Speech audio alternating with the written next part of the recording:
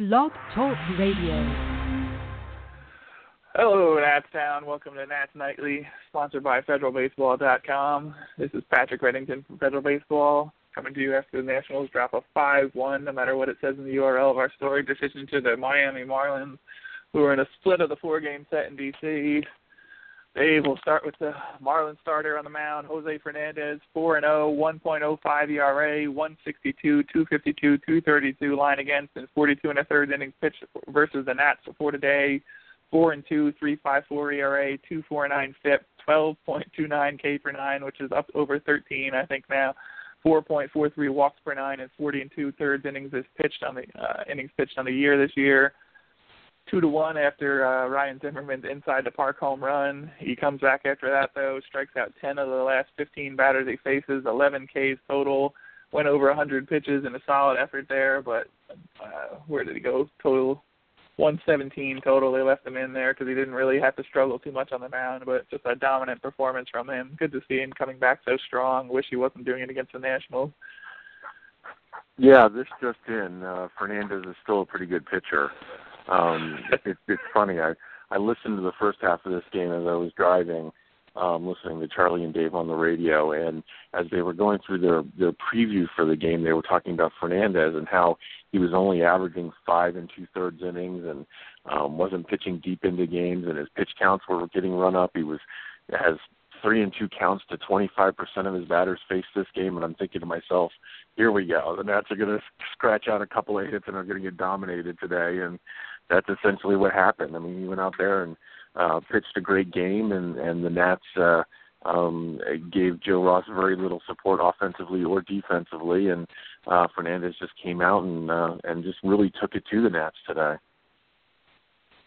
Doghouse, he was just dominant on the mound there, especially towards the end. As I mentioned, strikeouts from 10 of the last 15. After that inside the park home run, Little League home run, whatever you want to call it, by Zimmerman, Fernandez just really bared down on the Nationals and kind of dominated them going forward there. They put up a little bit of a fight at the end, but not much from the Nationals in the last two games as they dropped two and end up with a split of the four-game set with the Fish.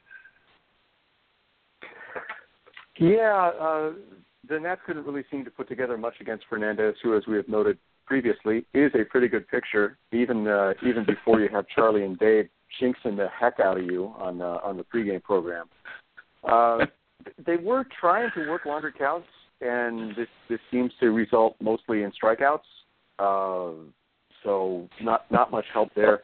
Even the inside the Parker, which wasn't really a Little League home run, because according to well-researched articles, a Little League home run requires 2 errors, or else it's just, good luck. And there were no errors on that place. That's legit inside the Parker, just like Michael A. Taylor should have been last year when it bounced over Cespedes' glove.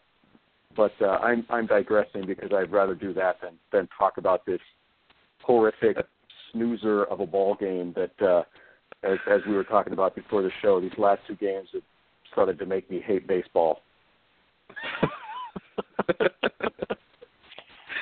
Dave, we talked the other night about the fact that the Nationals have kind of held Giancarlo Stanton in check throughout most of this series. He can't come through 1 for 4 today, but that home run is a big one, opposite field, all the way to right.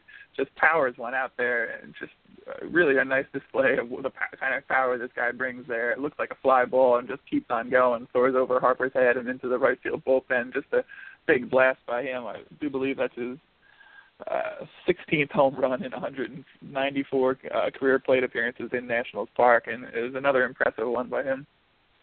Yeah, and you said it right. When I was watching the highlight from that, it literally looked like a fly ball off the end of the bat, but he's a big, strong dude and got enough of it to get it out there over Harper and into the bullpen. The Marlins have some very interesting players to watch. It's a shame that they don't have enough talent to surround them to make them really any more interesting as a team than they are. I mean, Stanton, obviously, Ozuna's pretty good in center. They've got a couple of good pitchers there, and they're like I'm holding my fingers like a quarter inch apart here, that close to being actually a pretty decent team, but they're not deep enough starting, and they don't have enough offense top to bottom. But yeah, anytime Stanton comes to bat, he's got a chance to take one out, especially in Nats Park, and it's really kind of silly, just the type and damage, the type of and damage he does to the Nats every time they play here.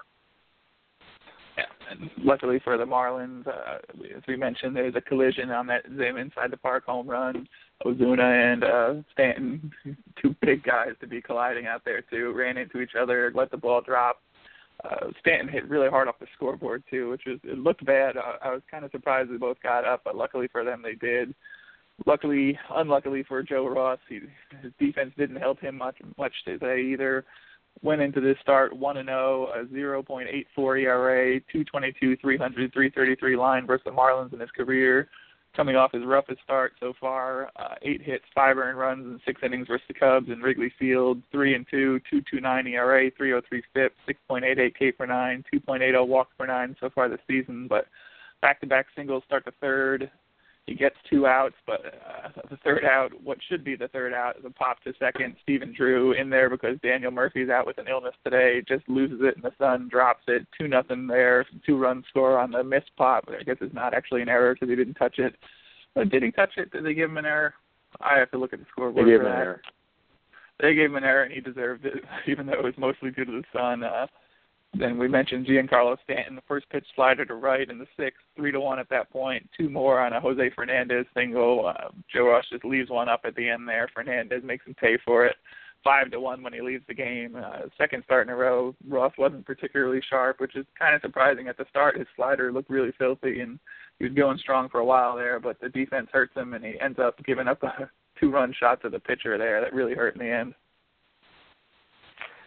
Yeah, Ross was getting no help from the defense, as you pointed out, although that was really that one critical misplay behind him. Can you imagine how many more runs would have scored if it was Murphy out there with his iron glove? Oh, my goodness. Probably Prado would have gone all the way around, and there would have been 2 inside the parkers. And that would have been a legit Little League inside the park home run. This is one of those things. As aggravating and teeth-gnashingly awful as it is to see an easy play flubbed like that, there's a reason why when you do the math, the infield flies only count for 99% out, not 100% out, because there's always that one time in 100 something crazy happens like tonight, and what can you do about that? But Ross didn't do himself any favors either. Stanton's a tough guy to get past, but the Nats have been getting past him pretty much for the last 3 games in a row, except for in the 6th here. He gets one, gives it a ride, pokes it the other way.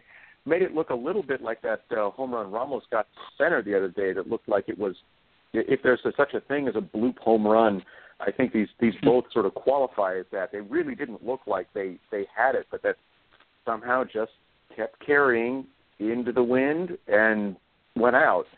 So And not getting Fernandez out, who also, to his credit, is a decent hitter. I was going to say for a pitcher, but then I'm thinking of the batting averages up and down the Nats lineup among position players. He could probably be batting 5th if he were a starter for the Nats.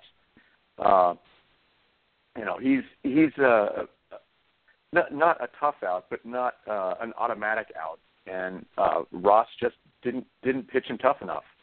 He likes to swing the bat, and he's got a reasonable amount of bat speed, and you miss your spot, he's going to make you pay, and he did it to the tune of 2 runs. So you can pick any 1 or 2 mistakes, the Nats still would have lost this game because just putting up 1 run in this situation, not going to do it.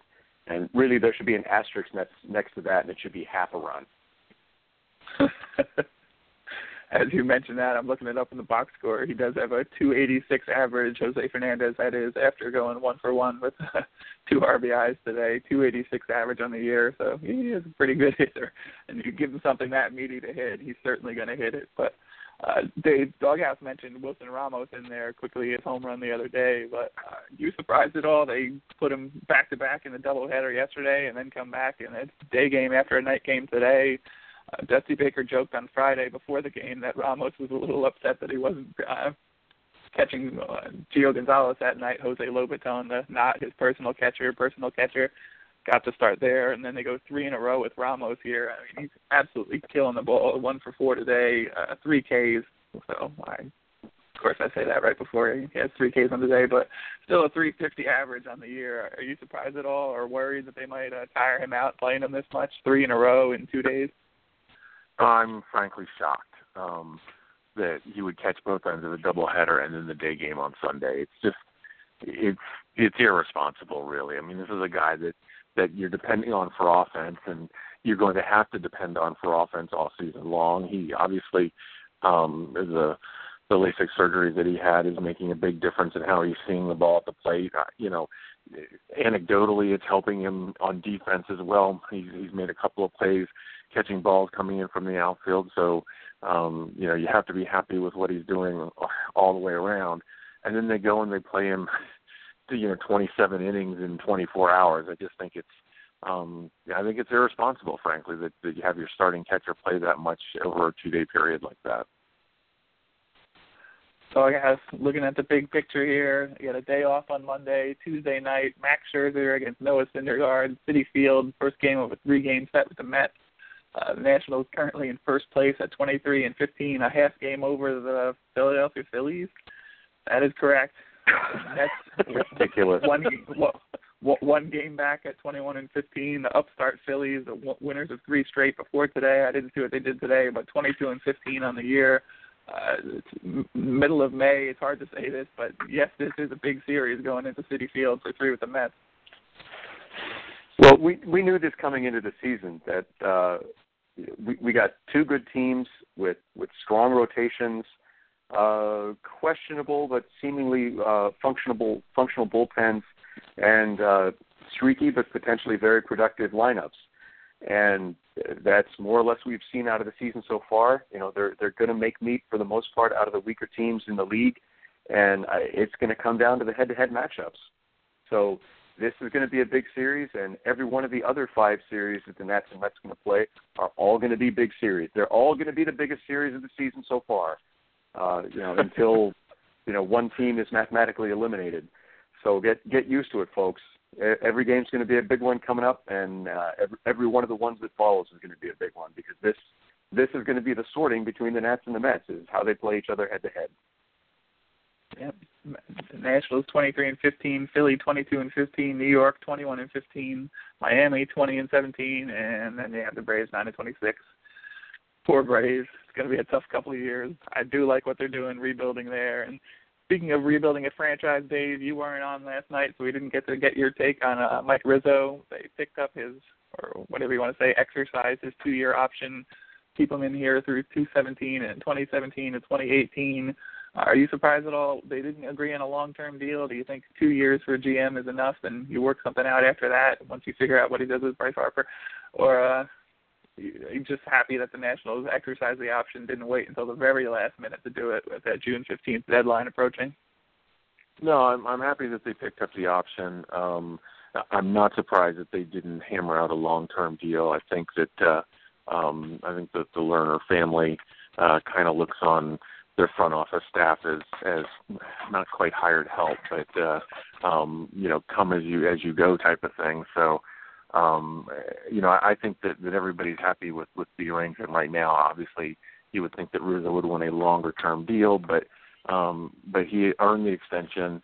A lot of some of the things that the Nats have been able to do have kind of dropped into his hands. Obviously, with Strasburg and Harper being drafted back to back, but he's made some very savvy deals. He's made some interesting, free agent pickups, not just big names, because they really don't go after big names on the free agent market, but able to supplement his playing staff where he's been able to do it. So I certainly think he's earned the extension. I do think that he's got his work ahead of him with Harper, but the quotes that came out of the Strasburg press conferences about the way that they're managing their money leads me to believe that they would like to get a Harper deal done. So, yeah, obviously this is the next big thing on his plate. And there's some interesting quotes from Scott Boras as well as for what the Strasburg deal meant for a potential Harper deal down the road. I don't have it in front of me, but he essentially said that putting together a good team and showing a willingness to keep a competitive team on the field and pay your players is a good sign going forward, though that's about as far as he would go. Nats Nightly, that's it for tonight. Sponsored by FederalBaseball.com. A nice day off for everyone after 2 sleep-inducing games to end this series, so everyone get a rest. This is going to be a big series on Tuesday night in New York. Scherzer versus Syndergaard, as I noticed that I spelled it wrong in the preview for the show, but whatever. Nats Nightly, signing off for the night. No more mistakes for today. I'm not doing anything else. Talk to you guys then.